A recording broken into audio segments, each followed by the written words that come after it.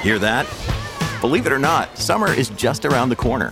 Luckily, Armor All, America's most trusted auto appearance brand, has what your car needs to get that perfect summer shine. Plus, now through May 31st, we'll give you $5 for every $20 you spend on Armor All products. That means car wash pods, protectant, tire shine, you name it. Find out how to get your $5 rebate at armorall.com. Armor All, less work, more clean. Terms apply. With threats to our nation waiting around every corner, adaptability is more important than ever. When conditions change without notice, quick strategic thinking is crucial. And with obstacles consistently impending, determination is essential in overcoming them. It's this willingness, decisiveness, and resilience that sets Marines apart. With our fighting spirit, we don't just fight battles, we win them. Marines are the constant our nation counts on to fight the unknown. And through adaptable problem solving, we do just that. Learn more at marines.com. When you need mealtime inspiration, it's worth shopping Kroger, where you'll find over 30,000 mouth-watering choices that excite your inner foodie. And no matter what tasty choice you make, you'll enjoy our everyday low prices, plus extra ways to save, like digital coupons worth over $600 each week. You can also save up to $1 off per gallon at the pump with fuel points. More savings and more inspiring flavors make shopping Kroger worth it every time. Kroger, fresh for everyone. Fuel restrictions apply. Mary redeemed a $50,000 cash prize playing Chumba Casino this year. I was only playing for fun, so winning this was a dream come true. Chumba Casino is America's #1 social casino experience. It's serious fun. With over 80 casino-style games to choose from, you too could win life-changing amounts of cash. Be like Mary. Log on to ChumbaCasino.com and give them a whirl. That's ChumbaCasino.com. No purchase necessary. Void or prohibited by law. 18 plus. Terms and conditions apply. See website for details. The voice in the preceding commercial was not the actual voice of a winner.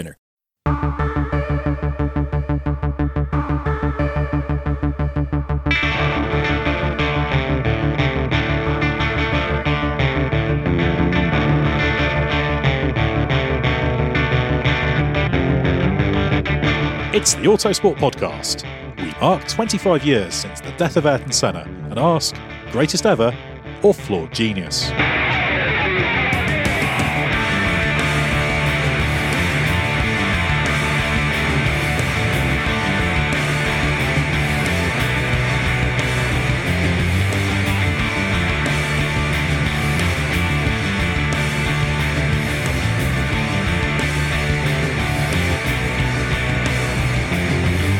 This year marks the 25th anniversary of the death of Ayrton Senna after an accident during the San Marino Grand Prix at Imola.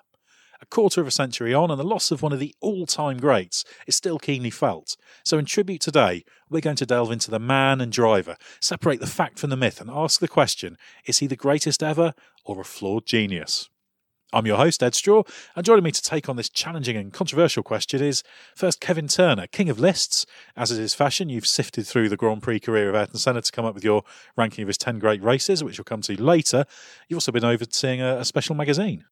Yes, to coincide with the anniversary on the 1st of May, we're reissuing the special magazine that we did a few years ago with some new content, new interviews. Quite a lot of new content, in fact. Yes, more than I'd anticipated when I started the project. So, it's taken more time than I expected, and we're just hopefully finishing it about now, basically. Now, also joining me is Glenn Freeman, nowadays more famous for his regular appearances on Autosport's video output, but making a very welcome reappearance on the podcast. Can you cope with people not being able to see your face? I can always cope with that. That's one of the worst things about doing video. What I can't cope with, Ed, is the fact that we're recording this in the exact place where we sit and do the videos. So I'm baffled by the fact there are no cameras and no crew looking at me. And I don't really know what to do. Can we point a camera at us just to make me feel more comfortable? Well, I can assure the listeners that Glenn is looking fabulous today. So there's I doubt that very much. Despite the fact that it's audio only, he's still looking tip top. Well, let's get back to the matter at hand, Ayrton Senna, which is as I've said, it has potential to be controversial because he's deified in many areas, but he was a real human being and a real driver with his strengths and weaknesses. But I guess the place to start, Kev, is when you think Ayrton Senna, you think qualifying, don't you?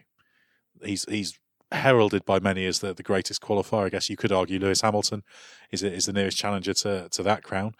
Senna was the master of one lap, wasn't he? Yes, I think you think qualifying or wet weather, don't you? But qualifying really comes to mind, partly because of the way he described it. Obviously, a lot of, we'll get onto this later, maybe about the myth about the 1988 Monaco qualifying. But I think probably, Jim Clark and Lewis Hamilton, perhaps the two you would put there in terms of absolute one lap pace. And the interesting thing is that I think it suited his sort of, the way he was so determined was to always be improving himself, which is quite unusual actually for someone who had a privileged background as he did, wealthy family. Sometimes those sort of drivers are a bit hot and cold. When they're in the mood, they're quick, and when they're not in it because they've never had to really dig deep. But Senna was all about pushing himself all the time, and I think qualifying was perfect for that. He'd go and find that little extra something and ways to unlock more potential out of himself, which is probably more like a modern driver actually, because obviously they've got all the data to look at. They can make these incremental gains all the time. But he's got to be considered one of the very fastest racing drivers of all time. I imagine he would probably hate the current F1 qualifying format. He might thrive in the sort of pressure that you have of having to deliver a lap at certain times and not having as much time to build up to it. But I think he did get a kick out of the way the old qualifying sessions were and the way that he could kind of build up to, if he wanted to go right at the end and have the sort of yellow crash helmet frightening everybody off the road, he could do that. But I think now qualifying is completely different, and that's what makes Lewis's achievements in some ways so phenomenal. As his pole position record is outstanding. But I think the nature of Senna's time in F1, how competitive it was, and how many chances everybody else got to put in a perfect qualifying lap as well, means that record that he held for so long really does stand the test of time even today. I think another key difference as well is that certainly in the early part of his career with the turbo boost, you had much more improvisation. I think Senna was a great improviser. So you'd have qualifying tyres or the boost turned right up. You had a completely different car to the one you had in the race. So it was a lap of adventure, and that's why the gaps were so big, because it was how much you'd commit and how much you'd hang on to it. Whereas now it's almost the opposite. It's the optimization of everything they know on low fuel and fresh tyres. So it is almost a different challenge, I think. The thing that shows most obviously what an impressive qualifier he was a record of pole positions that he took during his Lotus years, actually. As Kev says, when everything was turned up to 11 on some of those scary turbo cars, Senna was the one prepared to extract the most from it. Lotus didn't always have the pace on race day. There was a huge discrepancy for a lot of cars back then between single lap pace and race pace because of the demands of and the infancy of the technology in many ways. But for me, I don't look at his McLaren record of pole positions as the bit that impresses me most. It's the Lotus days. I think the thing that made Senna so good at that is he's this fantastic combination of, he had fantastic car control and feel, he was a fantastic reactive driver, but he also worked very hard to understand how to get the car to do what he wanted, to provoke the car at times, because the way he used the throttle, not just for the turbo impact, but there are other effects he could have it. So he was very, very good at...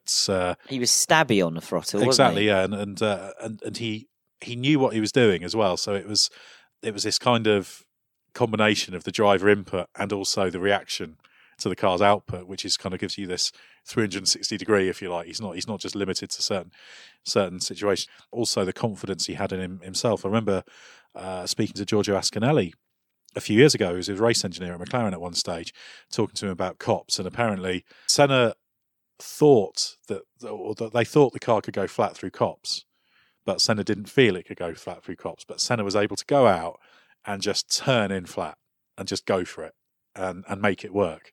Special drivers have that capacity to kind of switch off that feel and drive to what they hope is possible. Well, I think it's commitment sums it up, doesn't it? He was committed with the engineers, he was committed with the engine guys, actually. He was really understood the engines, he was optimising everything, but he was also committed behind the wheel.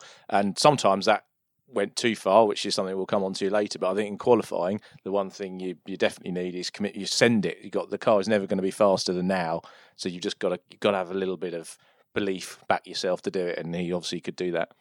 And of course, not only do you have the raw numbers, the pole record that Senna had for a long time, which Schumacher then broke, and then Lewis Hamilton subsequently, obviously with more races. But I did a little bit of an analysis earlier about the pace, looking at what we call the super time. So it's the fastest single lap on a weekend, to compare Senna to his teammates. There was never a teammate who was quicker than him over a season or a stint together. Would you like to have a hazard a guess at which driver in their appearances together in the same team was on average closest to Senna? Nakajima, surely.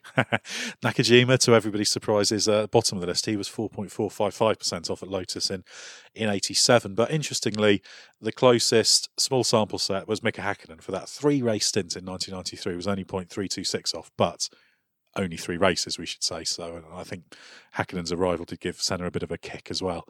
It wound him up at Estoril, didn't Definitely, yeah, definitely. But it's interesting to look. Prost's 88 season was the next best one, 0.408 off, and then Prost drops to a 1% off in 89. Of course, we use percentages because it evens out, so each circuit is even regardless. Full percent though in 89. Yeah, it's a big drop off, and that brings Prost's overall average to 0.7% off Senna on their 2 years together, which puts him very similar level, actually fractionally worse off compared to Berger, who was 0.67 in 92, 0.67 off, and then 0.85 off in 91. But his best season was 1990, 482 off. So, do we think? I'm sure we're going to come back to Prost plenty of times, but just while we're talking about qualifying, do we think that maybe after that first year together, Prost went, you know what, I can't get near him in qualifying. I'll just worry about the race. I think it happened very early on in that first year. I think kind of what Lauda did with absolutely Prost before, they wasn't reversed it? roles, yeah. And as Nigel Roebuck wrote at the time, Prost was a lot closer to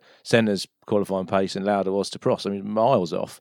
But yeah, I think the interesting comparison there between Prost and Berger is that with Berger, that was as close as he got was qualifying normally, and in the race the gap would be as big or bigger. With Prost, it was often the reverse. If he was in the ballpark in qualifying, you think, right, well, actually he's going to be able to give Senna a race. That happened quite a lot. The giveaway to Prost weekend was often warm-up. He top warm-up a lot of times. He's qualified 6th, but he's quickest in warm-up by half a second. Here he comes, sort of thing. So I think there's a bit of a difference of approach between Berger and Prost there. We should say actually that perhaps Senna's last season, the 3 races he did in 94, also speaks very well to his qualifying form. The Williams wasn't the easiest car to drive, but he could yank a lap out of it, so he was on pole 3 times in those 3 Williams outings. And in fact, the gap to Damon Hill was 0.656 on average percent off, which I thought Hill was a little bit closer than I thought actually on that. But still, you could take a difficult car, a car that wasn't consistently giving you a feel and was having little stalls here and there, and managed to yank a time out of it. So I mean, I think that the summary of the qualifying thing is basically just about everything you've heard about Senna's qualifying brilliance is true. I mean, it's interesting, Kev. We do often get the kind of spiritual side of qualifying and that kind of thing, which I sometimes find a little bit difficult to. Well, not necessarily difficult, but I don't feel it's that informative, shall we say? No, it sort of gives that sort of uncomfortable feeling, doesn't it? But I think that perhaps the way of looking at it is that was a way he found to get himself in the zone to produce something special. Well, it's all about subconscious processing, isn't it? Yeah. That's where you're quickest. And so you're not thinking about it, think, brake here, do this. You're just doing it. And it probably does feel a bit like it was described as kind of an out-of-body experience almost. Yeah, I mean, I think it was strange that he said that he got to a point where he wasn't comfortable and came in. That's the famous 88 Monaco one. But as a general rule, he got himself into that zone, and that was why he was able to deliver what he delivered. And obviously you can perhaps do that over one lap in a way you maybe can't over an entire race. So I think that's perhaps where it's a sort of a useful tell of how he was able to do it. But certainly I think qualifying is it's definitely a strong suit for Senna, so I don't think anyone's going to argue on that. Well, let's move on to his wet race ability, and we'll also have a look at his street circuit ability as well. Kev, you've been studying all of his races, so you're probably the best equipped to give us a bit of a briefing on this. Well, I had a bit of going back to warm-up. I had a warm-up of this a couple of years ago, and we did our wet weather special. And I think I wrote a piece for Autosport.com, which is essentially you're looking at who can top the greatest wet weather list. And it essentially came down to the 3 or 4 names that you would always expect, really. Jim Clark, Jackie Stewart, Ayrton Senna, Mark Schumacher, and of course Lewis Hamilton. And actually at the moment, I say the closest, I think Senna probably takes it on the basis of the number of wet weather wins he had, which was at the time was second behind Schumacher, but with a smaller number of races, so his strike rate was better. But Lewis is getting into the ballpark, and he hasn't lost a race that's been rain affected since 2014. Lewis Hamilton, so he is the guy that's most close to that sort of knocking Senna off that perch of wet weather drivers. And I'm really interested to see if we can get another 2 or 3 races, especially if he's taking on and beating Max Verstappen, who everyone can see is great in the wet as well. Then that will give Lewis a stronger claim. But Senna's up there in that top sort of 3 or 4. But of course, Glenn, when it comes to the wet conditions, it wasn't that Senna was just magically great at this, was it? He did famously.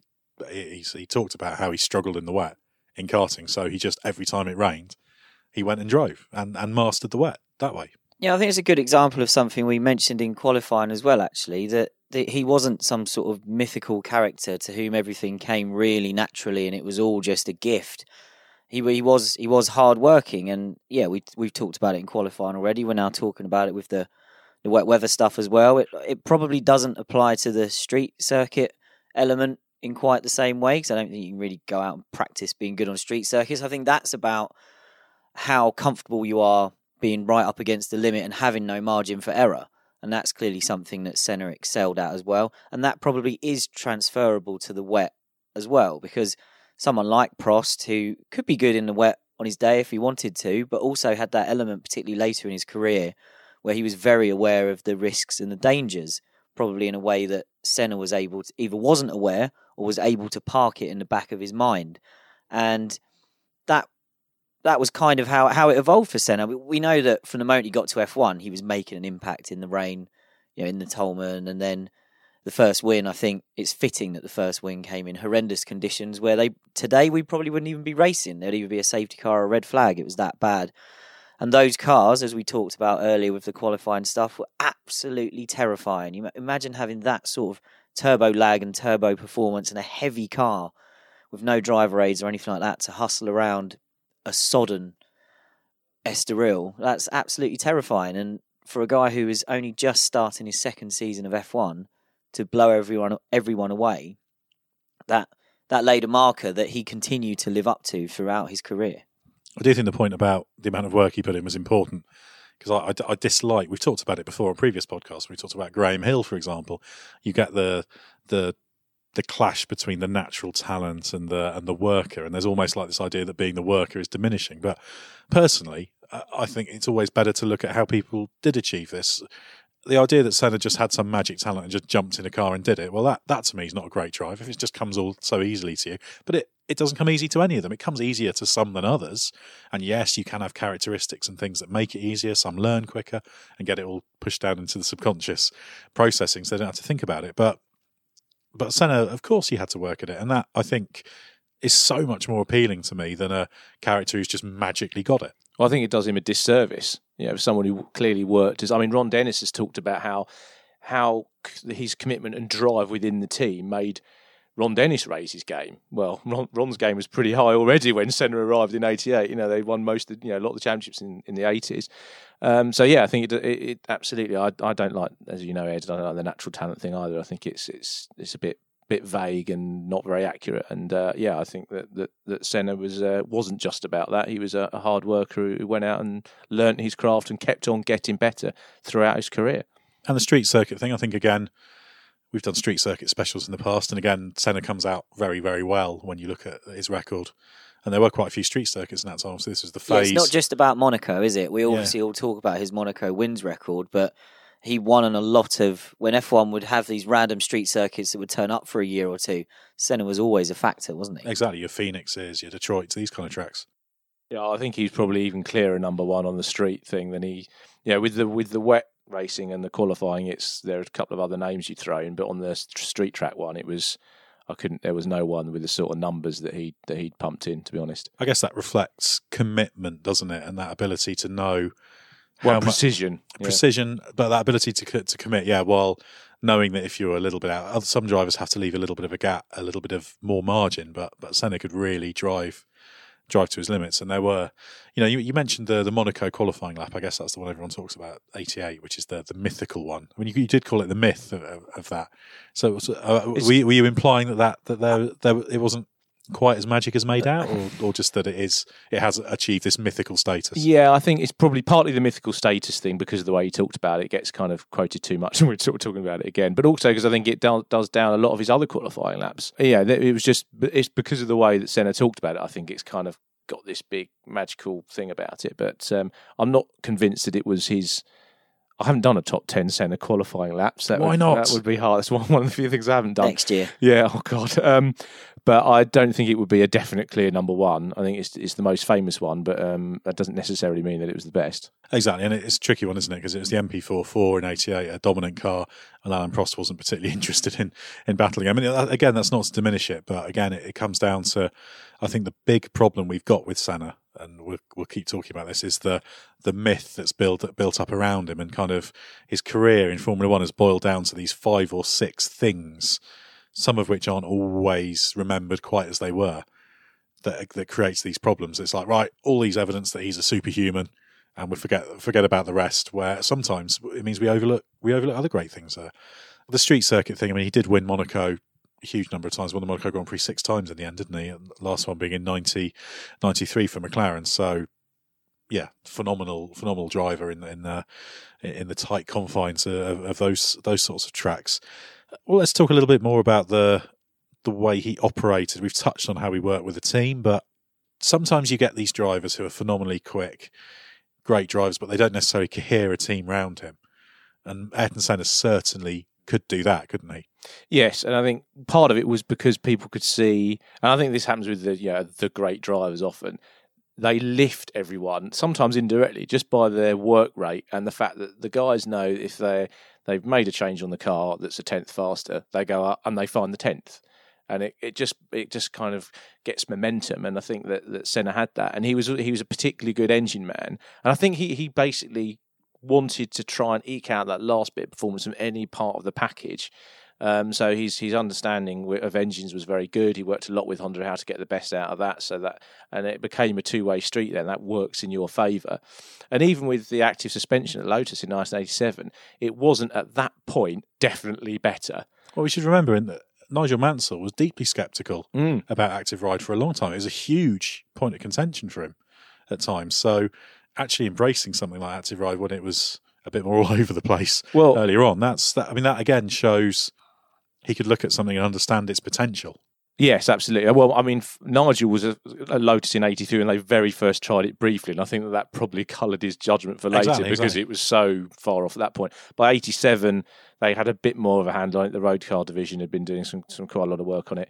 But Senna could see there is something here. They hadn't quite worked it out. And actually, the big problem in 87, if you look at his qualifying, he had, I think, 1 pole in 87, whereas, as Glenn was talking about earlier, he had loads of poles in the first 2 years at Lotus, but it's because the active was so soft on the rubber, they couldn't get the heat in the tyre and all the rest of it. But that did mean that it was great in the races. It looked after the rubber, looked after the tyres, and Senna actually changed his attitude across the weekend and go, right, I'm very unlikely to get pole. I'm going to work towards the race. And there were a few races that year where he won by being softer on the tyre. He almost won the Italian Grand Prix by doing that as well. It was spotting the potential in something and then committing fully to it. I think this isn't just about could he galvanise a team around him. In Honda, he galvanised an entire manufacturer and giant motor company in Japan, and Honda basically fell in love with him. And that was obviously influential in him and Honda going to McLaren kind of together in 88. It played a big part, I think, in a lot of the mind games that went on and the way Prost perhaps psyched himself out of McLaren towards the end of 89, because Honda were absolutely infatuated with Senna, and that was partly because of this kind of mythical status that was being created. You know, they clearly bought into that. But it was, I think, a key phrase that you used there was that you described him as an engine man. And obviously that was great for Honda. They were incredibly proud of what they were doing in F1 in the 80s, and Senna embraced that. And Kev, I know we're operating from a set of notes that you helped us put together. And I think one thing that's really interesting on this section is what you've written down is excellent recall of a lap. And when I said earlier that I think there are elements of modern F1 that maybe Senna wouldn't like, I think the big one, and this is something we hear from Lewis Hamilton a lot, and we're not trying to keep mentioning Lewis because we know about the connection Lewis likes to think he's got with Senna because he was a fan, but Lewis hates the data element of modern F1, And I think Senna would have detested that as well, because he had this skill and he was able to. I can imagine. I've not seen it, but I could imagine that when Senna started talking in a debrief, all the engineers would just lean forward that little bit more. I think he'd have been really torn about it, actually, because I think in the sense of I want to improve myself. In isolation for himself, he'd yes. have gone, this is great. Yeah. But this is closing all the field up. Yeah. I think I agree with you. I think he'd have said, well, I want to see drivers go out and do their thing off their own back, not being told by a data end. You can't imagine Senna coming over the radio and going, oh, can I break deeper into Sandoval, or where am I losing out to my teammate? Oh, yeah, a bit quicker into turn 6. The thing is, though, I think he would have... He would have done, because it would have meant he was He'd more have likely to embraced win. it, because it comes back to what we said before about if he was told you can break 8 meters later into Sandoval or whatever, he'd just do it. Especially on a qualifying lap when he had that almost blind faith. I doubt if it would have happened a great deal, but still he would have done it. Where can I find time around Monaco? Not really anywhere. But this is what the great drivers do. The greatest of the great drivers, they do have that capacity to make sure everything is behind them. And I think actually this is an area where Lewis Hamilton, in the past few years, particularly after the Rosberg experience in 2016, has learned you have to leave no stone unturned. There's always the talk about was he favoured by Honda, etc. Now, maybe he was, but the fact is, this whole thing about galvanising a whole manufacturer behind him, a whole team behind him, teams by and large do not get behind drivers because they like them or whatever. They do it because they're the best ones to get behind. They think you're seriously good. And the fact, I think that Senna could get that become that focal point for McLaren and effectively drive an all-time great like Alain Prost away from McLaren, where he's established, speaks to what Senna brought in terms of kind of raising the game.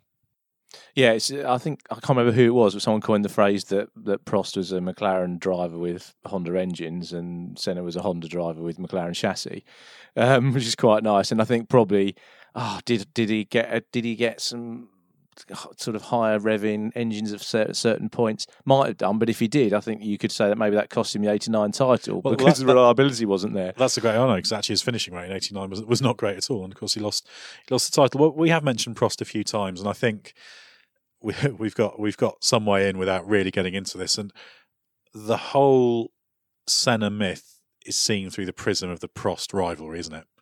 And it's the 2 years together at McLaren, and then the fight in 1990 when Prost had gone to Ferrari. And I find this quite distorting because everything kind of becomes Team Prost or Team Senna.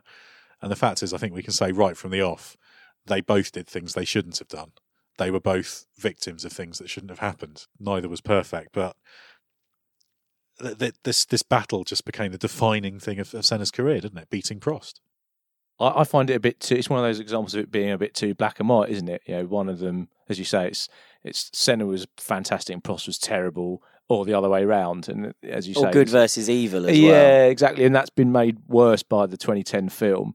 Because I think the 2010 film, which I actually think it's a very, very good documentary. Film. I always say with documentary making, it's about the story you're telling. It tells it brilliantly. However, it has played a big part in the myth making, just sort of almost like calcifying the view of Senna.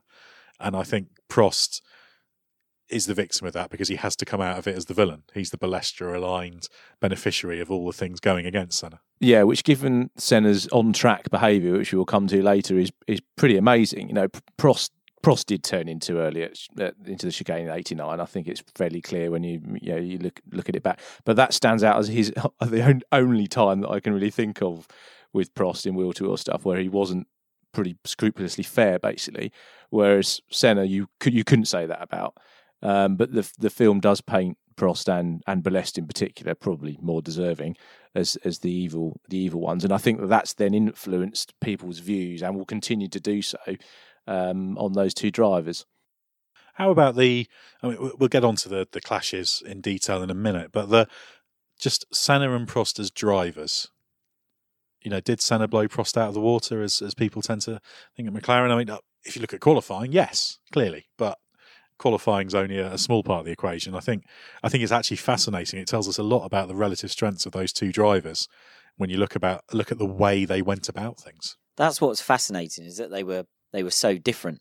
If they were just two guys who could match each other toe to toe on pure speed, then you'd be going, these fascinating flat out races.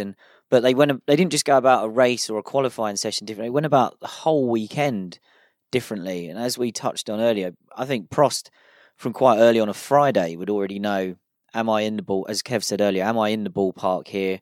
Or do I need to come up with something clever for the race? Do I need to be able... Back then, there was a lot more tyre freedom. So if you could do something really clever with the tyres and make them last, which was a strength of Prost on particular occasions, he could go that way and look, as you said, Kev, completely off the pace until really the warm-up on Sunday morning. Coming back to the sort of good versus evil and the rivalry and all that, Prost did a really interesting book sort of with McLaren a couple of years ago, and I read that, and it's not a full-on autobiography. It's largely in Prost's own words, but with lots of other voices in it as well, and some passages just giving you some context and describing it from almost an outside view. But it's a really interesting read, and we all know about kind of the things that happened before Suzuka. So we know about Estoril 88, Senna tries to put Prost in the pit wall, terrifies everybody in the pit lane, because back then there were no fences or anything, and they're all just stood there watching. And we know about Imola 89, where Senna goes back on the agreement that they're not going to overtake each other into Tosa because it was a restart, so apparently the first agreement doesn't count. Both of those things missing from the Senna film. Absolutely. But one I'd never heard before, and this is in Prost's own words, in his own book, was when they were testing at the start of 88. And I think they've got the MP44 is in Rio by this point, or they're in a test hack or something. But anyway, Prost has done the first few days, and Senna, because back then they used to test for like a week at a time, didn't they? And Senna turns up and he's taken over from Prost at like a lunchtime or something. And Prost is done. He's done with all of his runs, and Senna's in the garage kind of waiting to be fitted into the car. And I think Prost said he just sort of sat in the car for like half an hour or something when he didn't need to, just to see what it would do to Senna, just to see if it had any effect, and just kind of to watch Senna almost stewing in the garage. And I thought that was really interesting, because obviously that was Prost at that point, not knowing enough about Senna, but wanting to find something out and playing a kind of sneaky veteran move on the new guy. And I love finding out little story, particularly with this rivalry that has been discussed. You know, it's been done. There's nothing else to say really about it, you think. And then you hear something like that and you think, oh, that's really interesting. And it's also just that one of the seeds for the rivalry was planted by Prost very early on. And that's the kind of mind games that were going on before they'd even done a race together as teammates. I love it. When you get two drivers like that, you know, Prost was a multiple world champion. Senna in his own mind was a multiple world champion in 88, even though he wasn't. So they were both kind of big beasts, and that they wanted to assert themselves, because one thing we see is it's vanishingly rare that you get two top drivers in the same team and they both kind of come out of it with equal status. Maybe Prost and Senna's the closest, because they... Well, it's kind of because of Prost and Senna that doesn't happen very often anymore. Exactly, yeah, people are still petrified of replicating that scenario, I'd say. Exactly, but depending on how you dice it, they both come out of their 2 years together at McLaren in 88 and 89, benefiting almost from it. I mean, I know Prost loses out to the legend, etc., but Prost won a title. Prost outscored Senna in both seasons. The drop points meant that he was just over 30 points, I think, more over those 2 years. But he had to drop points because you only took your best X races. And then you can look at, well, Senna had more mechanical failures in 89, so maybe Senna should have won the 89 championship.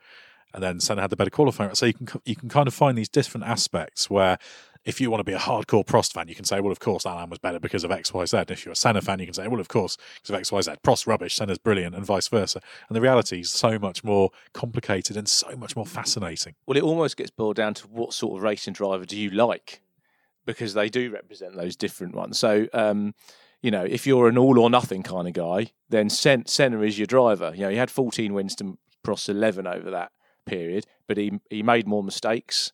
You know, Prost was normally able to carry a gearbox problem or whatever it was a bit better. You know, Senna had the odd off or spin as a result of just, I'm going to hang it out all the time, even if the car isn't perfect. You know, Prost got more points. Senna had the clashes with the back markers. You know, is that a good or a bad thing? It sort of depends on what sort of racing driver you like to see. But it's amazing how these two become opposite sides of the same coin in so many areas. Well, I think I saw it in a couple of places actually, but one of them was in one of James Hunt's commentaries. I think in about 89, where he says, yeah, the whole paddock, F1 paddock, is petrified of Senna becoming as savvy as Prost. because in qualifying they knew they couldn't touch him, but in the races they still had these odd little bits of vulnerability, which I think he probably had up until maybe 91. We'll perhaps come to that a bit later on. I think probably thinking about it, if you want to come up with a big difference between it, is I feel Prost was more of a pragmatist on everything, and whereas I feel Senna was a bit more of an absolutist. He was in the right or wrong. It's black and white. He's the best, therefore he deserves this. I think Prost lived in a perhaps slightly more nuanced world, and maybe Senna was in a much more clear-cut world. Maybe that's the way to look at the differences between them, and perhaps that reflects their on-track. Maybe that Senna could be, I'm the best, I can do this, I can be confident in the car, and I can find the grip in the corner and go on it. Maybe that's the big difference, and maybe that's the reason why we saw so many clashes between the pair, not just physically on track, but just in terms of the way they worked. Well, it's also why it was normally Prost that avoided the accident, because it's a pragmatic thing of, well, let's all live to fight another day. Whereas Senna was, I'm in this moment, I'm coming through now, and we either the one time one of the things I did come across was the 1993 German Grand Prix, where I think Prost must just have been in a particularly bad mood, which was unusual in 93 because he was kind of cruise and collect for his title, wasn't he? And Senna pushes him out wide. Prost made a bad start. Senna pushes him out wide at the first corner. They're actually fighting for third on the run down to the first chicane. And Prost is on the inside. He's got into the toe and tucked back up the inside. And they've obviously both got to the corner and gone, I'm not going to brake until he brakes.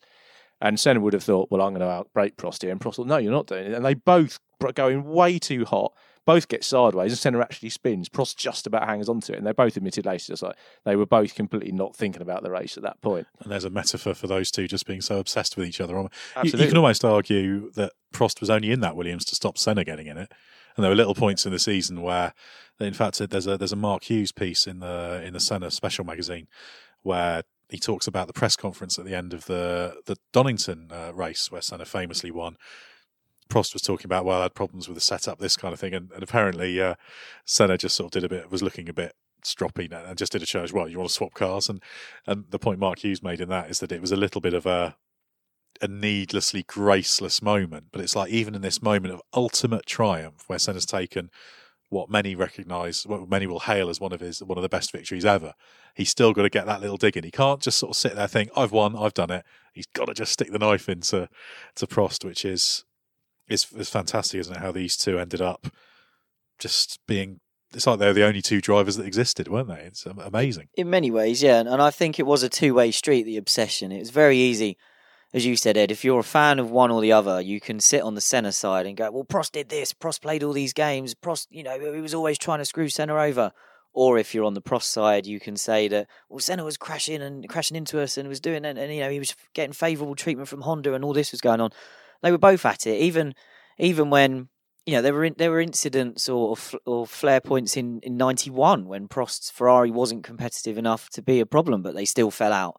And then you mentioned the fact that Prost gets the drive in 93, kind of I think with a bit of assistance from Renault and Elf as well. But at the same time, you had Senna was already, I think, at that point doing the offering to drive for free thing, and of course, Senna always kind of framed it that he'd be happy to go and be teammate to Prost again, didn't he, at Williams? Whereas I think Prost was not up for it at all. I think it was in Prost's contract point. that he couldn't be. It was just I'll have anyone but Senna, which is amazing, isn't it? That it became that way. And then of course we had, once they kind of finished, we saw the very early kind of stages of a thawing between the two, and it's almost as soon as they weren't competitive rivals, all of that disappeared because there's the... Well, it was from the podium in Adelaide in 93, absolutely, wasn't it? Suddenly Prost was Senna's best mate because Senna knew that Prost was retiring, was no longer going to be a problem, and it was the appreciation was almost instant, wasn't it? It all dissolved, didn't it? And it would have been fascinating to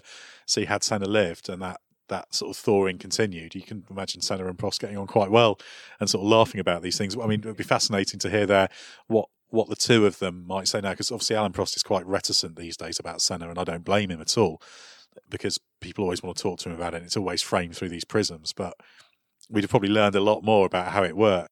And so I think that respect was always there, which is, they're fascinating to imagine what might have happened. Well, with Senna and Prost, we've briefly mentioned Suzuka, so we have to talk about the two Suzuka races. 1989, where Prost turns in on Senna at the chicane, and then 1990 where Senna basically bulldozes Prost at the first corner. Again, we're not going to put this through the prism of one being right, one being wrong. I mean, we can. I think we'd all basically broadly agree that, well, I mean, neither was right universally, should we say? No, absolutely. 89, Prost turned in on Senna, didn't he? He was Yep. quite happy for that clash to happen. 1990, Senna was emphatically happy to have that collision if Prost was going ahead. Yeah, that sums it up absolutely right. There's the overhead shot of the 89 clash shows very obviously that Prost is turning into a chicane that is not, there's no apex in the direction that he's heading, because he's cutting the chicane if he takes that race in line. So yeah, that had been a great race, and I think that's what gets forgotten, is that they'd been absolutely at each other all the way through that race, and it was an example, I think, of a rare time where Prost had decided, right, I am going to race you flat out, and it was proof that he still had it in his locker as well. And it's an incredible race up to that point, actually, where nothing much happens, but you can see how flat out they are, how much better as drivers they are, and their car is than everybody else. They're clear. It's a 2-car race, but it's amazing to watch. And yeah, for whatever reason, I think it's pretty clear that Prost had decided Senna's not going to sort of out-muscle me. He's not gonna sling one up the inside. And as Kev said before, Prost would normally be the one that would perhaps try to avoid the accident. But this time he went a step too far, because it wasn't a case of, oh, I'm just not going to jump out your way. It was, oh, you're going for the inside, I'm just going to drive into you. Well, there's that great Keke Rosberg quote afterwards, isn't there? You can tell Alan doesn't do that very often because he did it so badly. Yeah. Well, of course, Senna made it out of that, and he did win the race on the road before being excluded for the reason that he didn't take the chicane. That was the official reason. I think that's quite important in the memory of that race as well, because Senna was wronged, but I think he was far more wronged by the FIA afterwards than he was in that moment, because as you say, he did get it was a very slow speed shunt. He did get back going again. He did win the race. You can't argue he gained an advantage from the way he rejoined the track. No, it's an absolute fatuous penalty. I think that's ridiculous. Yeah, absolutely. And that's why there was that strange situation of Ron Dennis obviously going to the FIA, effectively representing one of his drivers in theory against another, but actually it was against the ridiculous decision. It was about the race win, wasn't it? But unfortunately, it kind of got framed as Ron was almost protesting against the fact that Prost had won the World Championship for McLaren. Yeah, and of course it all became irrelevant because the Australian Grand Prix, Senna tanked into the back of Martin Brundle in the wet, didn't he? So it wouldn't actually make a difference to the championship in the end.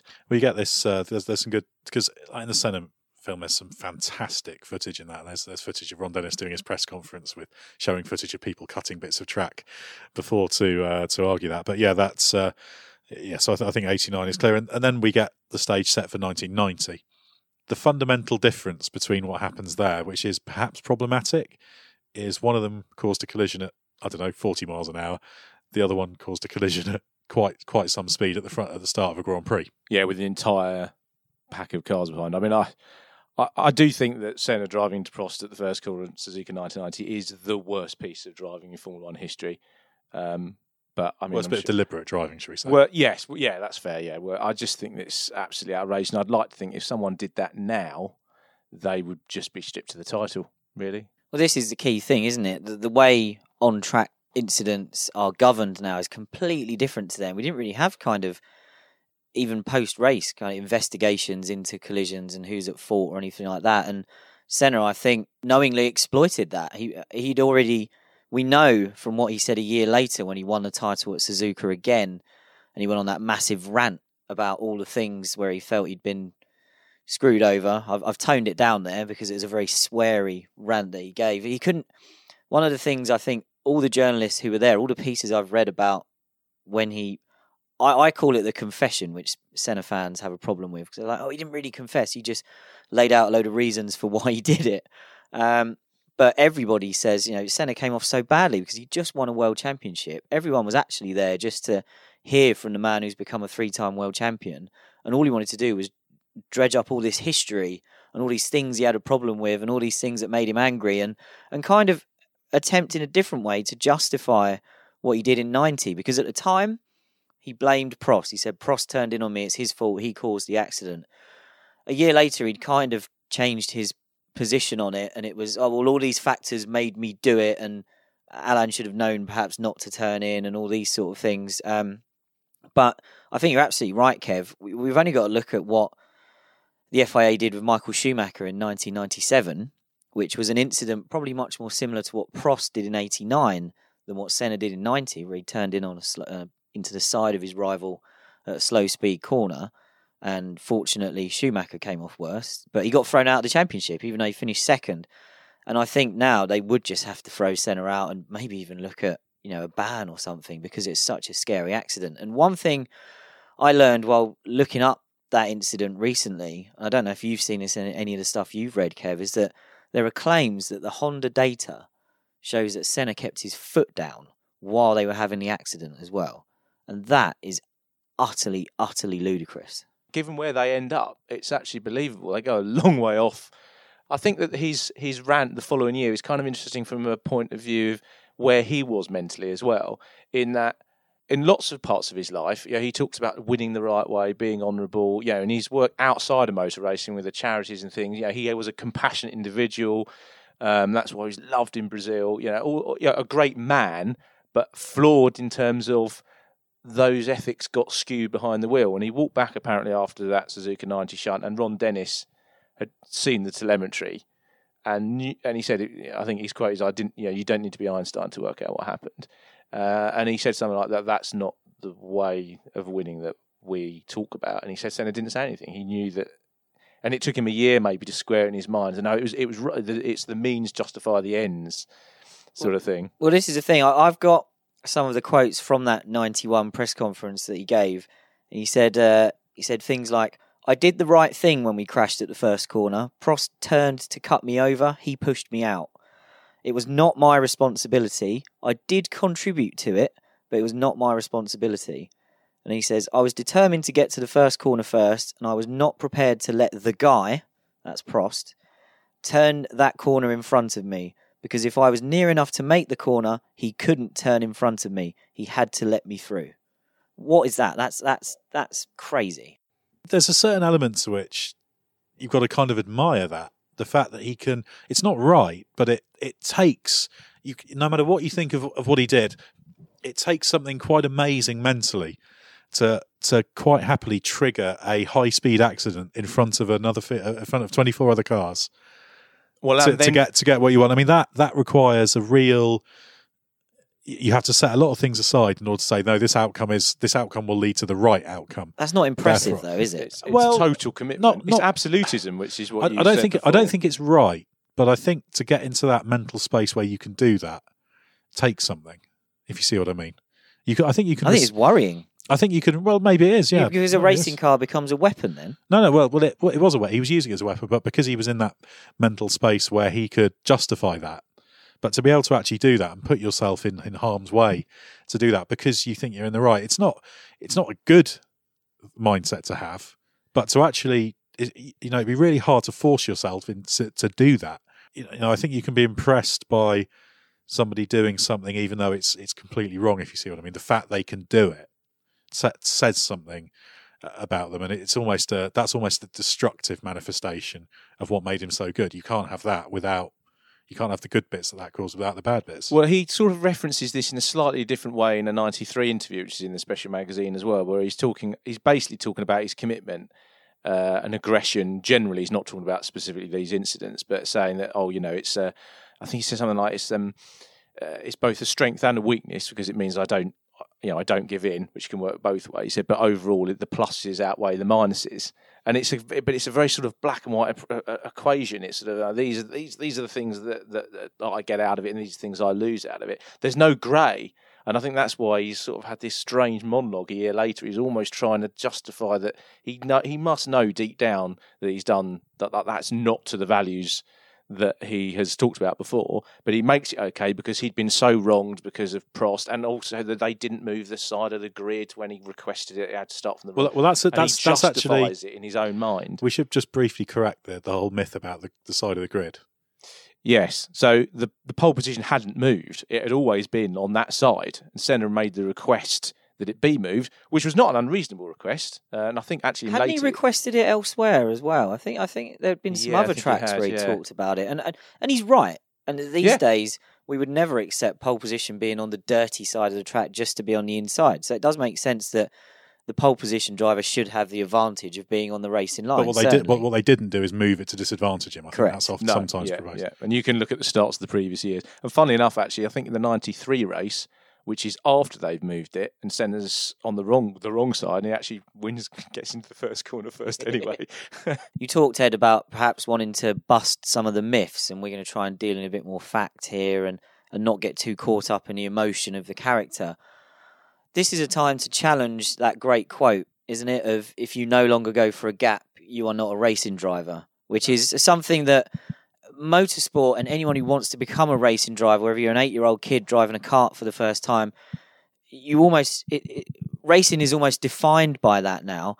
And when I was looking this up, I found a great quote from Mario Andretti, who kind of accepted that you have to go for gaps.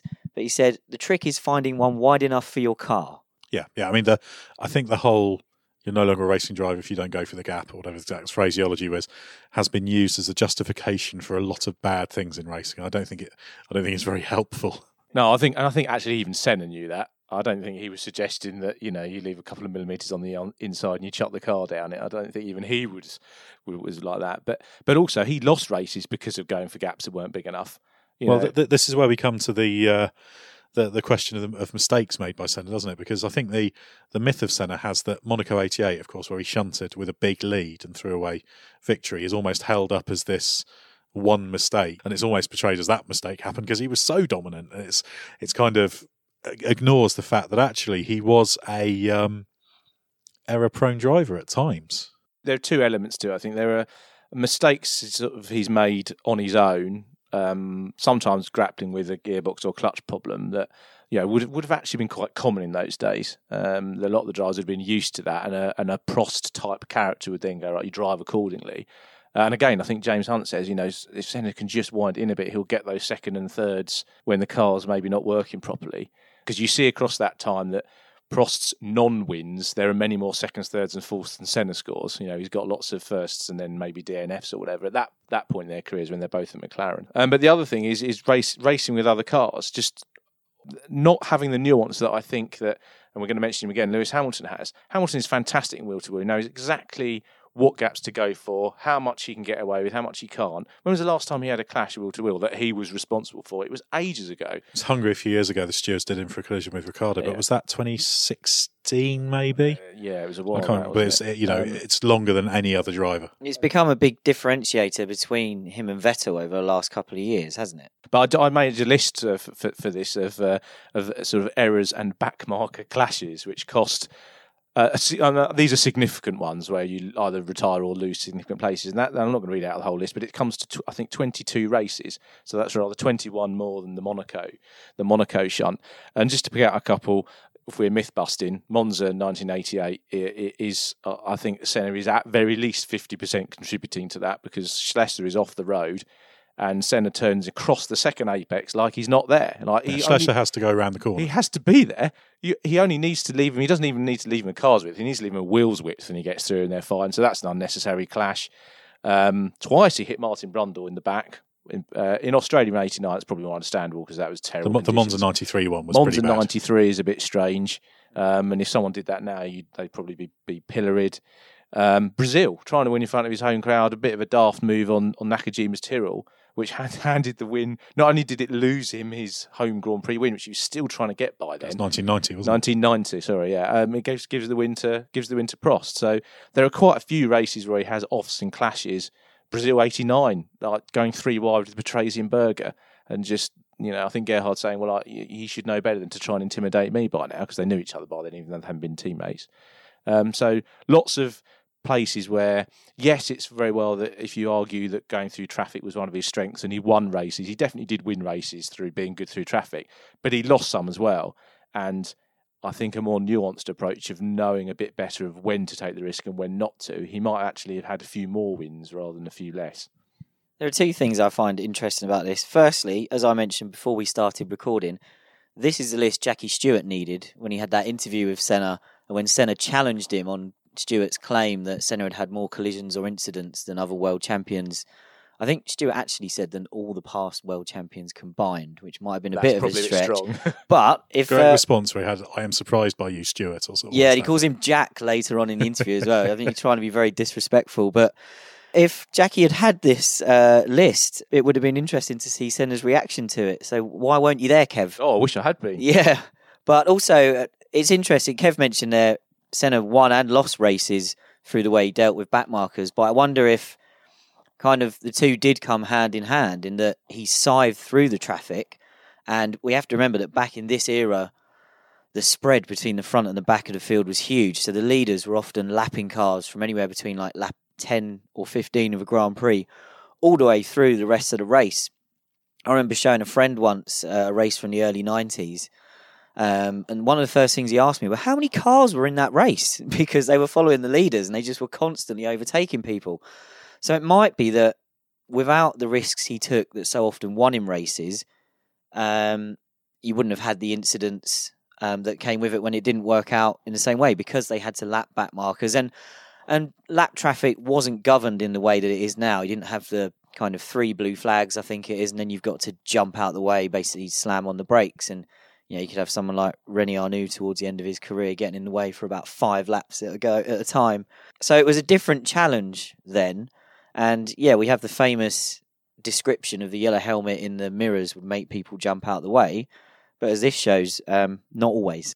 Well, I absolutely agree that it's different now, but I would say I still think that there was room to dial it back a bit, because I'm sure there's a halfway house. Because we often see when a lot of these wins that he scored through traffic is basically because he's better through traffic than Prost, and Prost even admits at some point I've got to be more aggressive with this, but that you won't find many references to Senna beating Nigel Mansell through traffic. Mansell was pretty much as effective as Senna's going through the field, but I can't think of many times where he tripped over a back marker. So to me, that indicates that there was a bit of scope for maybe just dialing it back 5% and winning those races that you've given away. But I do take your point. It's easier now. It's Lewis Hamilton and Vettel aren't tested in that way that they were in the 80s and 90s. No, it's a very, very different situation. But I think, yes, that knowing when to kind of pursue minimum time loss and when that's a justifiable risk and when to just ease off a little bit is something that would have benefited Senna and probably would have won even more races, astonishingly. I think we also have to talk with Senna about, because we've referenced the myth of Senna, and of course where that was kind of created ultimately was Imola in '94, wasn't it? With the death of Senna live on television, it transformed Formula One, and he still remains to this day an icon. I was at the Australian Grand Prix a few weeks ago, and among all of the merchandise stands which you have to walk through on the way into the circuit, there's one whole Senna stand. Everyone else is kind of all the teams together in a sort of group merchandising, but Senna is so popular still that he can still command a whole merchandise stand, and people will make it financially viable for them to be there to buy Senna caps and all these the Senna-esque t-shirts and that kind of thing. And I think that's the important thing we have to recognise with Senna is although the mythical side of him has made him a somewhat one-dimensional figure and more uninteresting figure maybe than he actually is, but also we do have to say that the fact he's become this transcendent figure, he transcends motorsport. An absolute hero in his native Brazil, did some good philanthropic works there that still benefit to this day from Senna Foundation, that kind of thing. But we have to say that actually the fact he could do that and be this icon speaks to the impact he had. Oh, he's a remarkable individual. There's absolutely no doubt about it. And if you watch, I'm sure Glenn would have seen this with some of the research he's been doing. You watch some of his press conferences and interviews, and it is like, even with this not being there and it being years ago, you can see the charisma and the way he holds a room. So yeah, absolutely transcends. You've either got that or you haven't as well. Like someone couldn't just watch Ayrton Senna being interviewed and go, well, I'm just going to talk and deliver what I want to say like that, and you're not going to hold a room in the same way. We've got the famous clip of Murray Walker interviewing him at the Autosport Awards, and it's very rare at the awards even today that you can create that kind of hush across the room. It's a big room, over 1,000 people in it.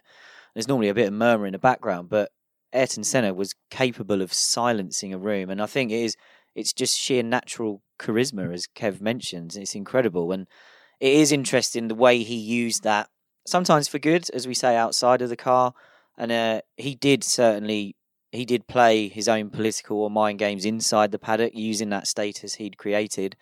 But I believe that Senna and Prost to a degree, and as you mentioned, Ed, I think it's key that the death of Senna did a lot for Formula One's mainstream attention. Popularity feels like the wrong word to use at that point, but ultimately it shouldn't. But it Bernie Ecclestone was able to ride on the coattails of that, and that's not a criticism. That's just there was interest. The FIA did the right thing in terms of the way of addressing safety. They didn't keep it as this kind of deaf sport that was going to keep people watching. But I feel that Senna Prost was at the time the modern version of Hunt Lauda, in that it was a rivalry that kind of defined an era and drew in a lot of people who weren't normally interested in the sport. And I think it's really interesting that in the Senna film, there are clips from kind of the BBC 10 o'clock news talking about Senna and Prost. And I would argue now that Formula One will only get on any national news station in any country if a driver from that nation has done well that day. I think you're more likely to hear that Lewis Hamilton's won a Grand Prix on a BBC or ITV News or whatever than you would be if Max Verstappen's won it, for example. But at this point, F1 was utterly mainstream, and Senna was a huge part of that as a driver and a character. And I think you also, by the fact that the loss of him means he's not around anymore, so he kind of becomes this legendary ethereal figure. Alain Prost is still around at every Grand Prix with Renault. He's to me, Prost is someone who you see and you walk past and speak to. He's a fully rounded human being, whereas Senna is this legend now. But I think it's almost a cliche, isn't it? To be cut down in your prime does enhance the legend. I mean, the people people talk about Jim Clark, Ronnie Peterson, Gilles Villeneuve, Senna as these, because they never aged, they never got toppled from their, if they remembered at their absolute peak, at their absolute best. If Senna had hung around, eventually he would have lost out to Michael Schumacher, even if it was just through age. Now, I'm sure he would have made a massive dent into Schumacher's numbers in the way that Senna actually made a dent in Prost's. Because with that, if you take Senna out, Prost's numbers are amazing. But they're not remembered that. People say, oh, no, he would definitely beat Schumacher. Well, he might have done in 94, he might have done in 95. But eventually the younger guy is going to win. But we never saw that. We never saw him come down from that peak. Well, it's a fascinating question to play the what-if game. And what if Senna had crashed at Imola, got out of the car, fine, raced on. How many championships could there potentially have been? Of course, you could argue he could have won 94. It's not quite as simple as saying, well, Damon Hill was only 1 point behind Schumacher, therefore Senna surely would have won, because I think that changed the whole season, what happened in Imola. But he'd have had a very good chance of winning that 94 championship. 95, B195 Benetton was a very good car, but Senna would have had a better crack at it than Hill. 95 Williams was better than Hill made it look I think year. That's the case. Damon's been very honest about very where his head was at in that season. And then you can sort of argue, well, potentially 94, potentially 95. If he was still going, 96, 97.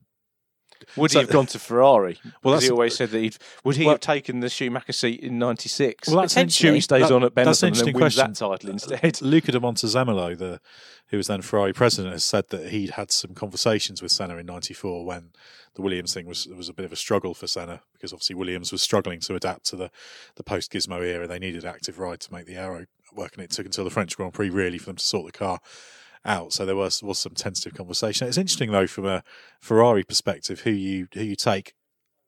I mean, it's probably unlikely Senna would have moved to Ferrari straight away, which is kind of what de Montezemolo was pushing, and so I think Williams would probably convince him to stay. But had Senna, I mean, if you're Williams, would you think, well, we take the young guy, the up and comer, or do you take the established great in Senna? It's an interesting question. I don't think you could go either way. I don't think Ferrari or Senna would have been able to resist the romanticism of him finishing his career there. So I think we can find reasons to say that he would have or could have won the 94 and 95 championships at Williams. I think that would have been enough for him in that chapter of his career. It was going to Williams was all about having watched for the previous 2 years Mansell and Prost, who of course Senna felt were inferior drivers to himself, winning because he felt they had a car advantage. He wanted to get that advantage for himself. I think 2 championships would have done it. And then if we assume that Ferrari's trajectory at that point is probably unchanged by Senna staying alive for 94 and 95, they're still going to be in the situation they were in 96, where they want to make that marquee signing.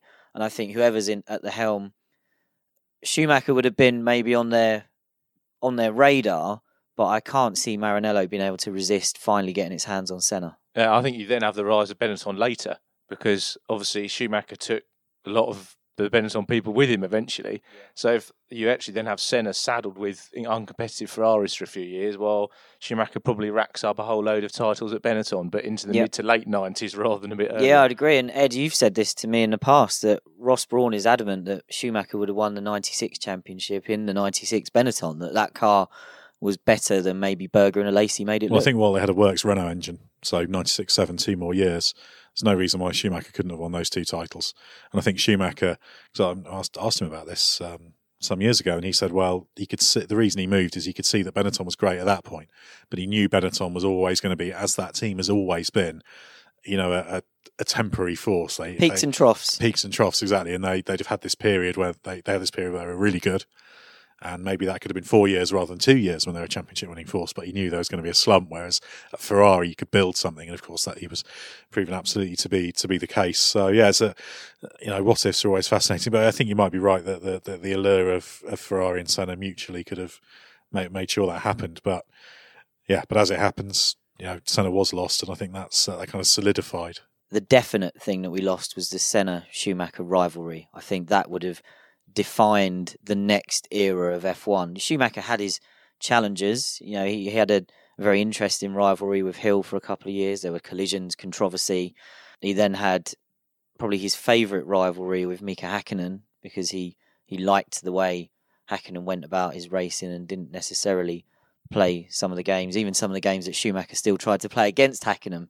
Maybe that's why he liked him. But Senna versus Schumacher, that's the big what if for me. We saw a little bit of a hint of that battle in 94, but it never really... And they'd fallen out in 92 a few times as well, which I enjoyed. I think the interesting thing about that would have been, how would Senna have responded to being the obvious target? Because really, all the time that Prost is around, he's got that other guy to focus on. It's clearly not just about him. Even at the point when you're into 93, where everyone accepts that he's probably the best driver in the world, it's a different thing, I think, to be... the best driver in the world, in the best car, he's going to win this championship easily. Oh, this. Well, he'd already said that he was missing having Prost on the grid in early '94, wasn't he? And it was, he had that combination of high expectation and this young guy. He's convinced there's something wrong with the Benetton, all this kind of stuff playing into it. It would have been interesting to see how he would, I think, have responded to all those different pressures. Should we have a look at his greatest races now, Kev? We've avoided looking too much specific at his great wins, because we always do these rundowns in our great driver podcasts. So do you want to take it away with number 10? Okay, so number 10 is the 1988 British Grand Prix. So as you can imagine, there were quite a few wet weather races that could have made it onto this list, and this one just gets in there.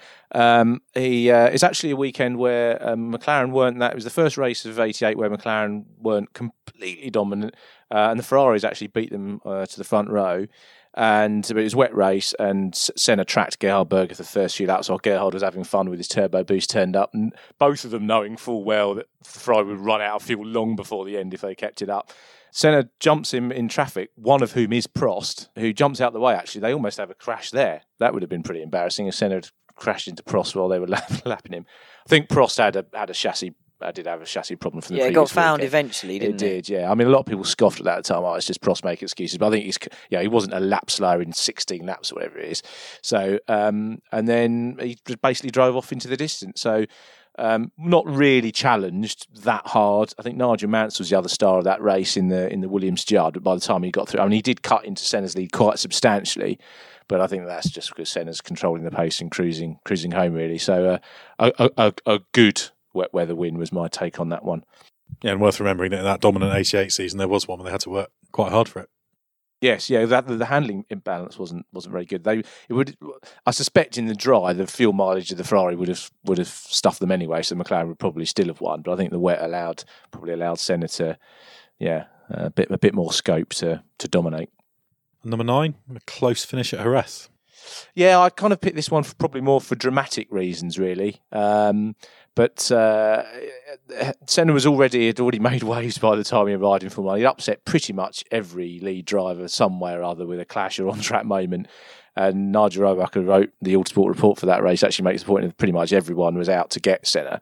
And he put it on pole, and he had the two Williams of Nigel Mansell and Nelson Piquet and the two McLarens of Keke Rosberg and Alain Prost behind him for for much of the early part of the race, and they can't find a way through. And it takes Mansell, who's made a bit of a slow start, takes him until a good half distance before he actually jumps Senna in traffic. So it wasn't always just Senna doing that.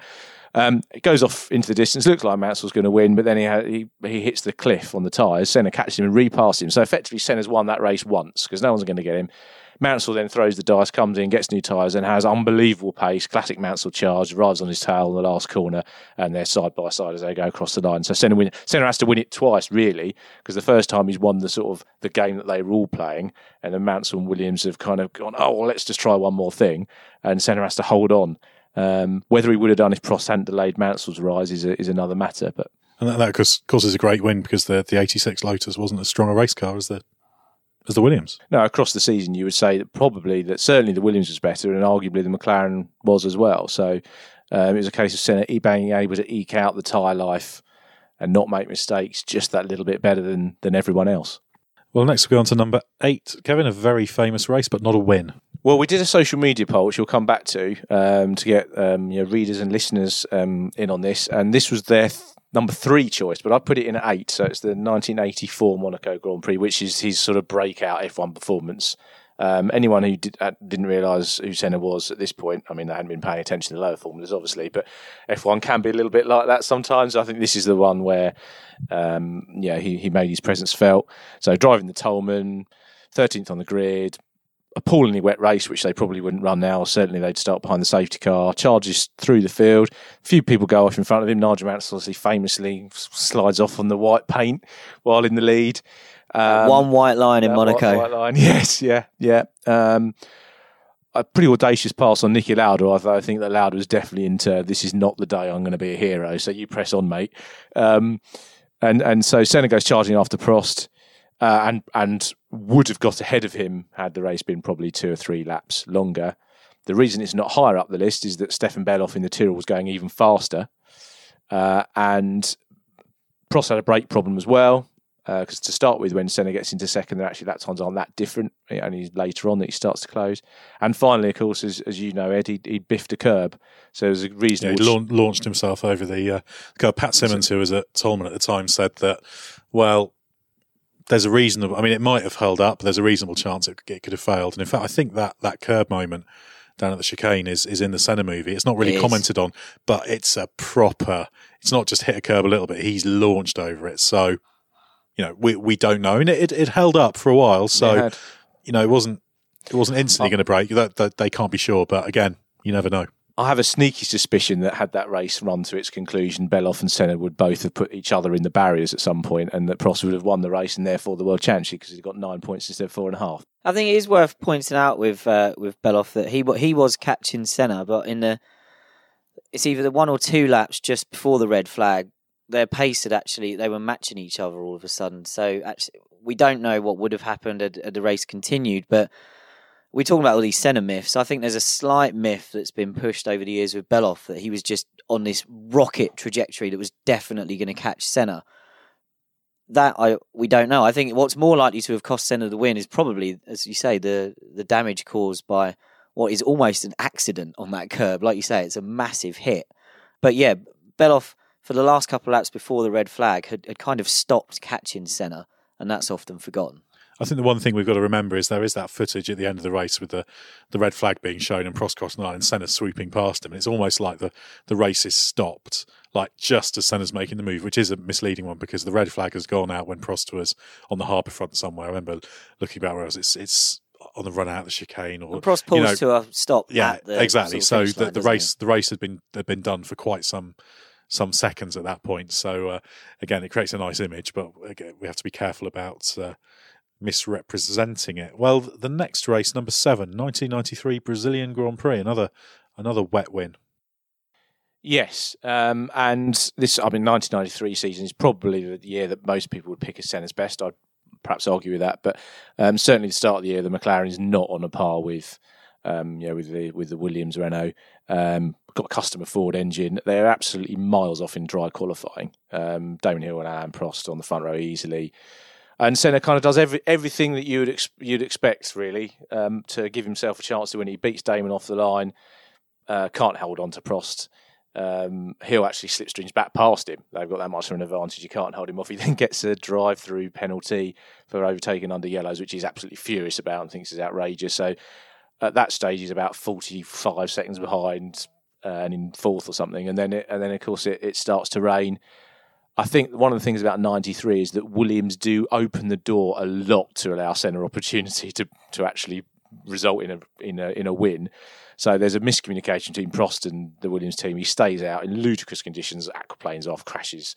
Didn't he aquaplane on the straight and collect Fittipaldi's Minardi? He did, yeah. So he didn't already spun. It wasn't sort of off, but yeah, but it absolutely, I can just picture that view. It was sodden, wasn't it? It was horrendous rain. Well, he loses it in a straight line. Yeah, He's not even going that quick. No, he's not.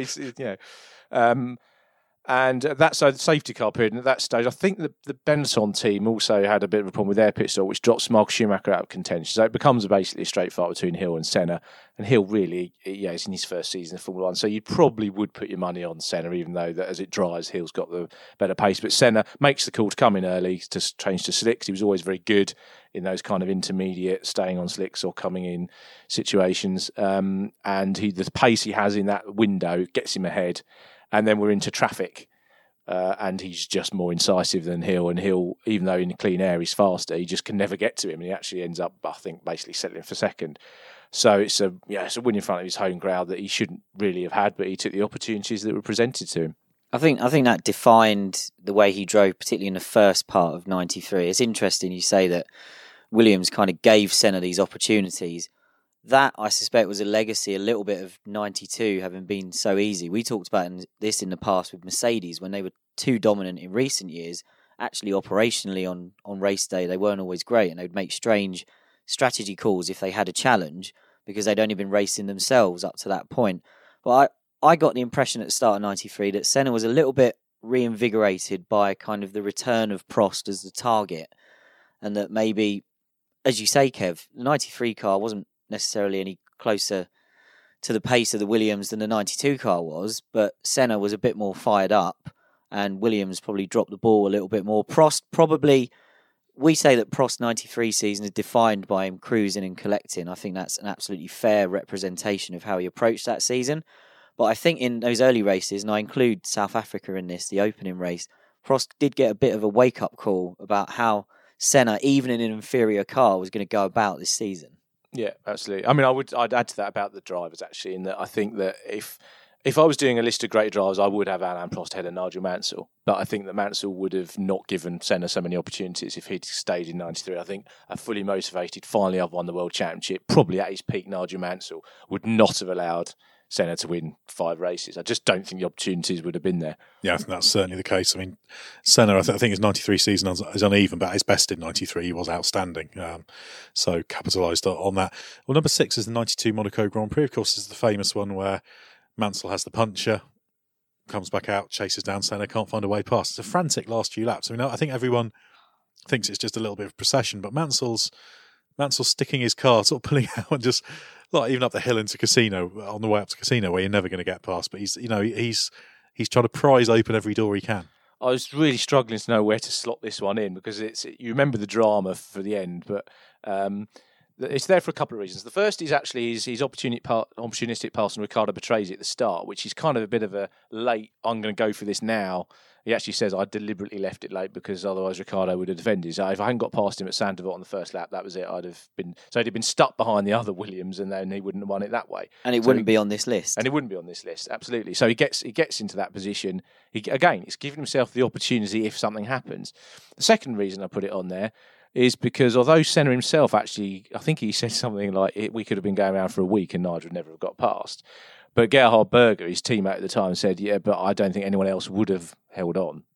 Because Mansell, I think, first of all, he's got obviously a superior car. He's got much better rubber. He was lapping 2 seconds that fast than anyone else in the entire race had gone. And frankly, I think Mansell was probably the best overtaker F1 has ever seen. That's a different podcast, probably. So to hang on old rubber with a car that's slower, not make a mistake. Well, apart from into the chicane on the penultimate lap where he just stops it, but he knows he feels the road. I think it would have been very easy to overdrive and stick it in the wall or make a mistake that allowed Mansell to get a run on him, but he didn't. Well, number 5 is the 88 Japanese Grand Prix. This one always springs to mind for me, I must admit. He had quite a lot of pressure in the office to make this higher up. I mean, it's a title decider. Slightly odd point system where I think Prost had more points, but if Senna won, he would clinch the championship because of the drop score. So it's a slightly odd situation. And Senna completely messed up the start. So that's one reason why it's not high. It's his own mistake. He admitted that he made the mistake. So he turned pole into, I think it was 14th if you watch the video when he turns into the first corner. He's actually 8th by the end of the first lap, which gives you some idea of the pace advantage the McLaren's had. And he works his way through the field. And when he gets into, I think it's third, the pace difference between him and Prost in the lead is actually, it's nothing. It kind of goes up and down a little bit, 10th here, 10th there. What makes the difference is a rain shower. And suddenly, Senna's taking great big gulp, big chunks out of that lead. And catches him, passes Prost in traffic, and then Prost again, when it's dry, he can hang on and there's still a race, and then there's a rain shower towards the end and Senna goes away. The reason it's not higher up, partly is because it's his own fault at the start, and partly because Prost has gearbox problems. So it's not a straight fight. So I think probably Senna needed both the rain and the gearbox problem to actually overcome his initial error. It's a sensational way to win the World Championship. And in the immediate aftermath of it, he did say that this was his best drive. I think that he amended that in later years. I think that's probably the emotion of the moment. But certainly a better way of winning the World Championship than what happened in his two other title-winning campaigns. Of course, championship win just makes it that more memorable. Let's move on to number 4, the 1989 Monaco Grand Prix. Yeah, this was on the bubble, and then the last minute it got promoted massively when I sort of looked into it a bit more. I've watched the race, read the reports, all the rest. It really tried to delve into this one. On the face of it, it looks like an easy win for Senna because he outqualifies Prost by a second. This is when they're both McLaren teammates, and then beats him by 50-something seconds. So it looks straightforward. But the real things that come to mind here are Prost is quick in the race. This is a classic case of not being in it in qualifying, but he's absolutely on the pace. And after the first lap, when Senna makes his characteristic quick start on cold tyres, Prost actually catches him up and they're running around together.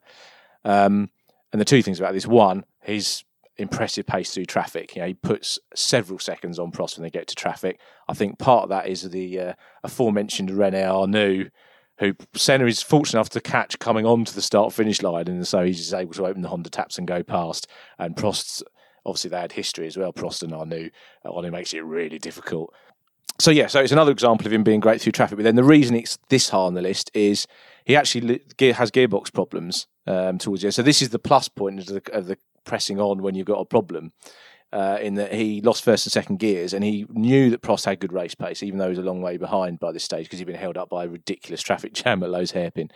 And he said, I had to continue putting the same lap times in. So he got close to the wall. He was carrying more momentum because to make up for the lack of gears. And Prost had no idea, so Prost didn't press on. So Senna wins the race by this huge margin against one of the great drivers in the same car that's healthy. And Prost's done a faster lap by half a second than Senna.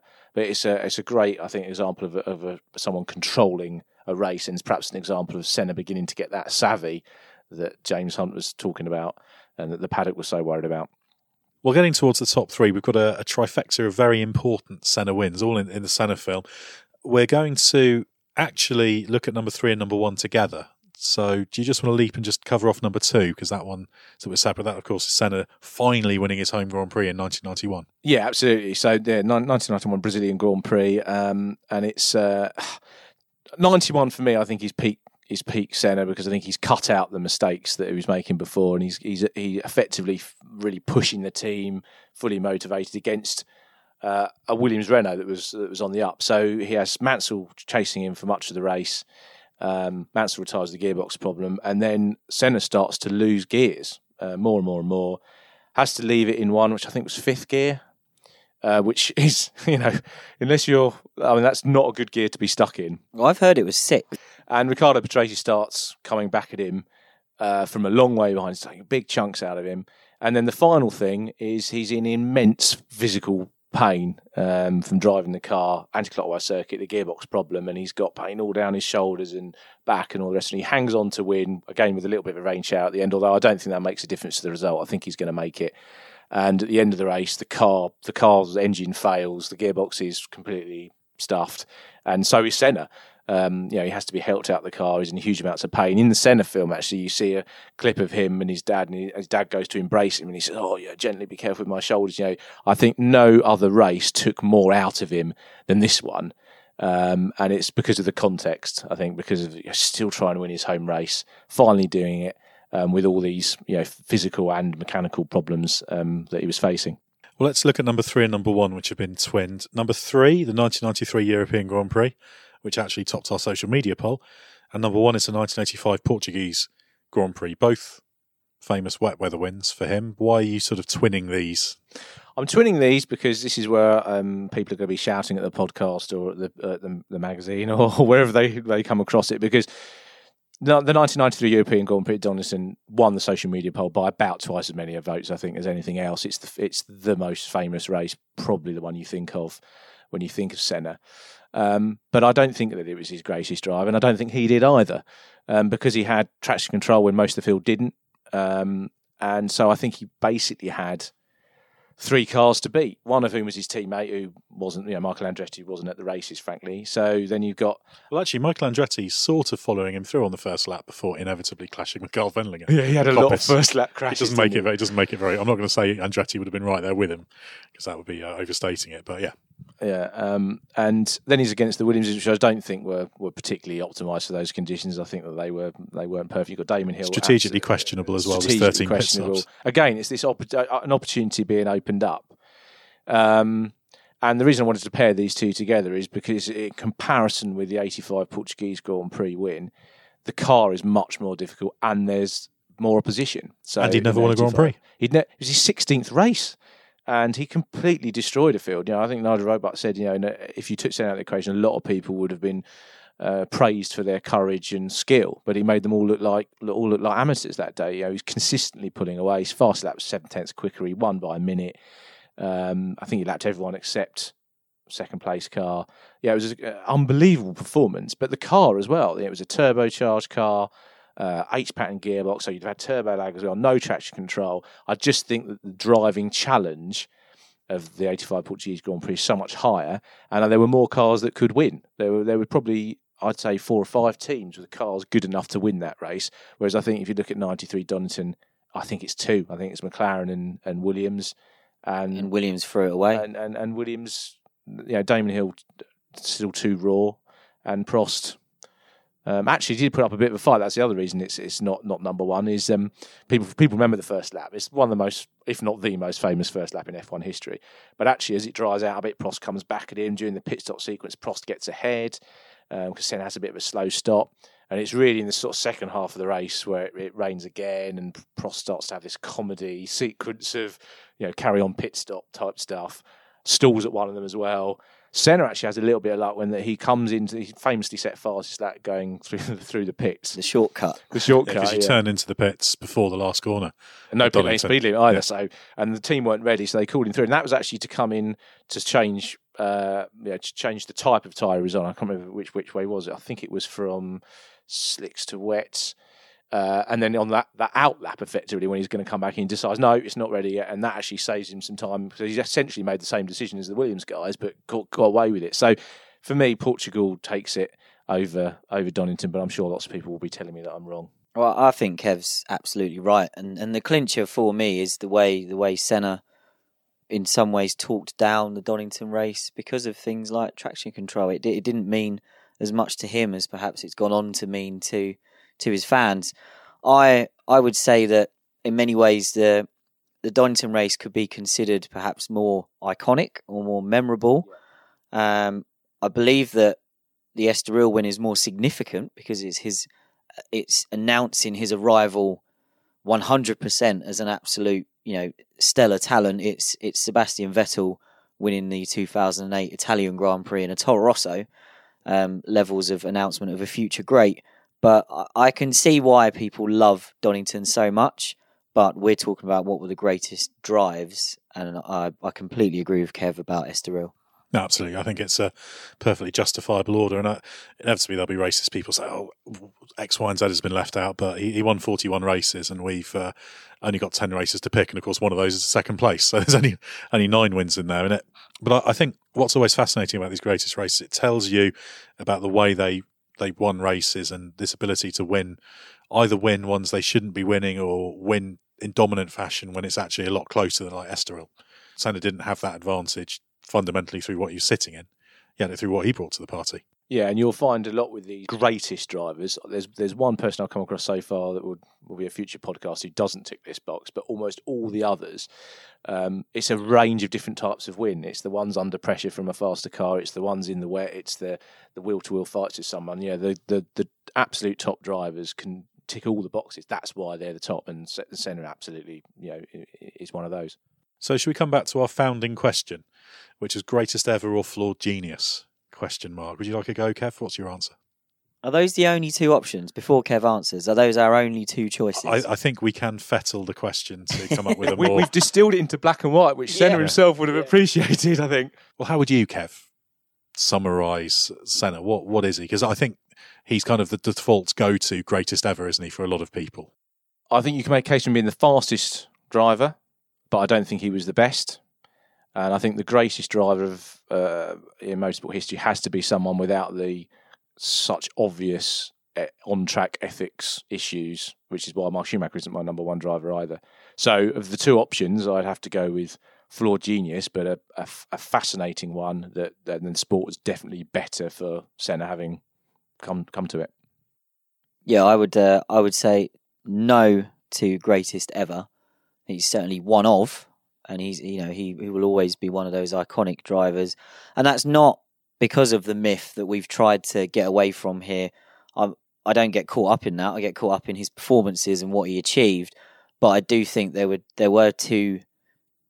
arguably too many flaws. And if I had to pick just between the two of them, I would say Prost was the better all-round driver over the span of his career than Senna was, and then who knows, if Senna had continued into the late 90s, maybe some of the earlier stuff would have eventually got forgotten. But I've always felt, I know your number one of all time, I believe, is Jackie Stewart in Formula One. Yeah, which I think is completely fair. For me, it is Prost for various reasons, and I think that's why I can't possibly come on a Senna podcast and say that Senna could be considered the greatest ever, because for various reasons, not just related to their rivalry. In fact, that's not really anything to do with it for me. Prost is my greatest ever. Interesting aside that would back you up. Jackie Stewart once said to us, Alain Prost was the driver he always wanted to be. So there you go. Well, that says a lot, doesn't it?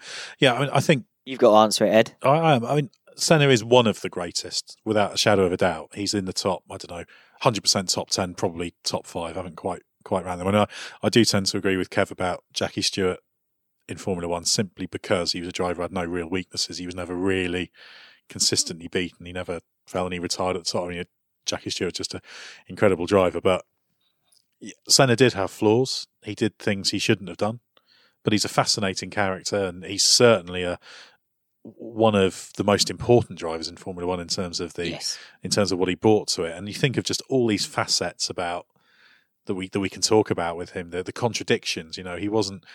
He was, by all accounts, he was a genuine and likeable character, but he was capable of going to these extremes, which I do find fascinating. Like I was saying earlier, to some incredulity, I kind of do have a degree of respect for the ability to put yourself in that position, even if I don't have respect for the willingness to do it. If you see what I mean, it's just fascinating to me that people can do that. Phenomenal driver, phenomenally quick, brilliant behind the wheel. He has.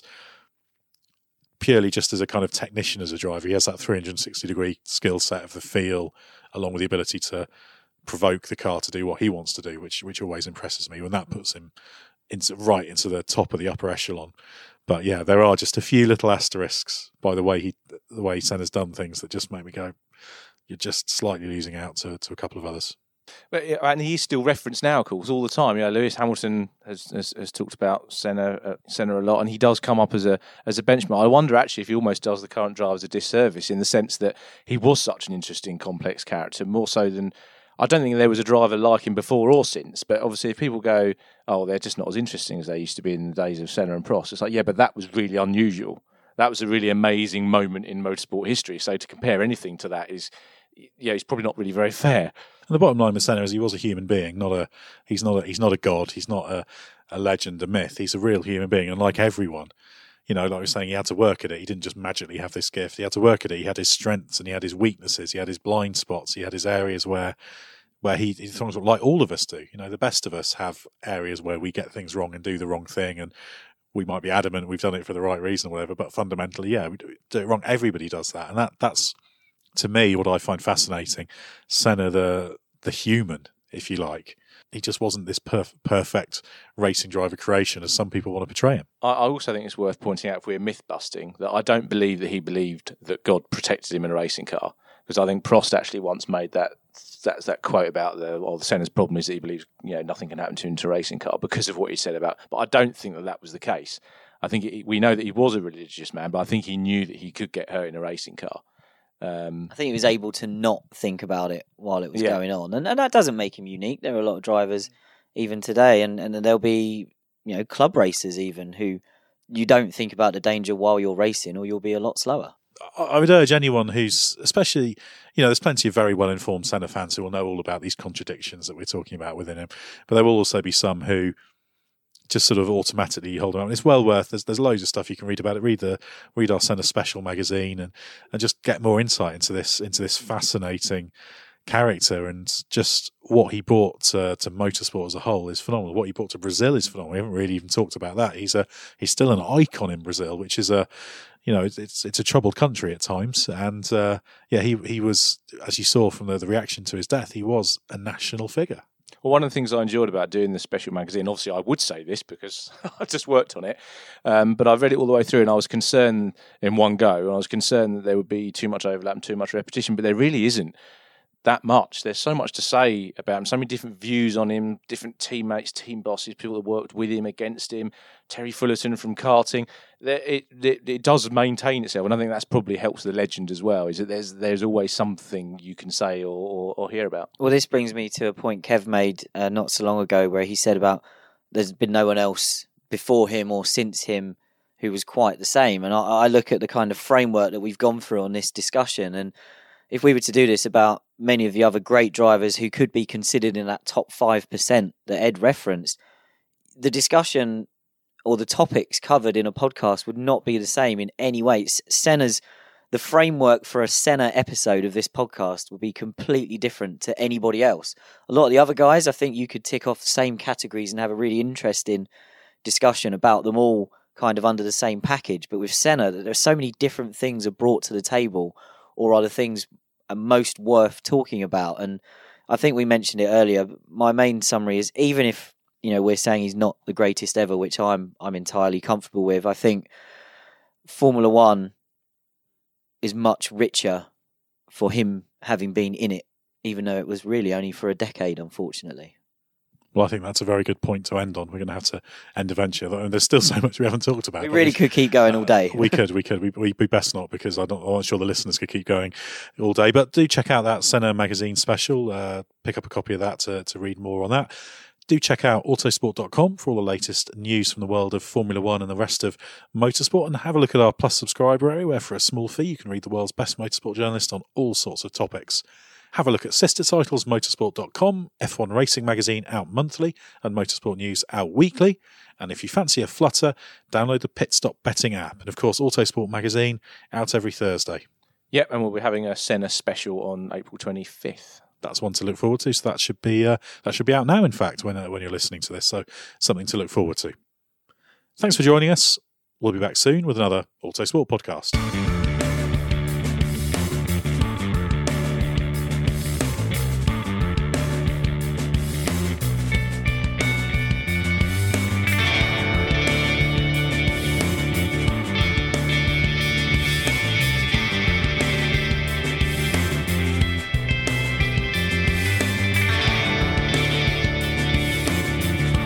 Music is 6am by Trilo, written by Marcus Simmons. See soundcloud.com/Trilo Music.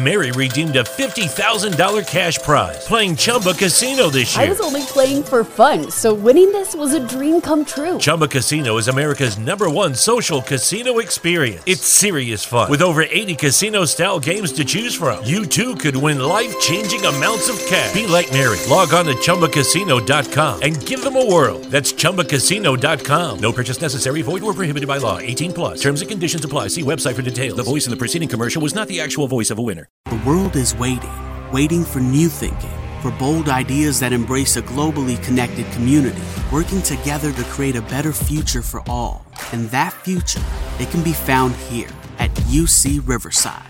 Here, you'll join a community where diversity equals vitality, where support and empowerment lifts spirits and propels ideas forward. Fearless, innovative, connected. UC Riverside. Bold hearts, brilliant minds. Sports Social Podcast Network. Okay, round 2. Name something that's not boring. A laundry? Ooh, a book club. Computer solitaire, huh? Ah, sorry, we were looking for Chumba Casino. That's right, ChumbaCasino.com has over 100 casino-style games. Join today and play for free for your chance to redeem some serious prizes. ChumbaCasino.com. No purchase necessary. Void where prohibited by law. 18+. Terms and conditions apply. See website for details.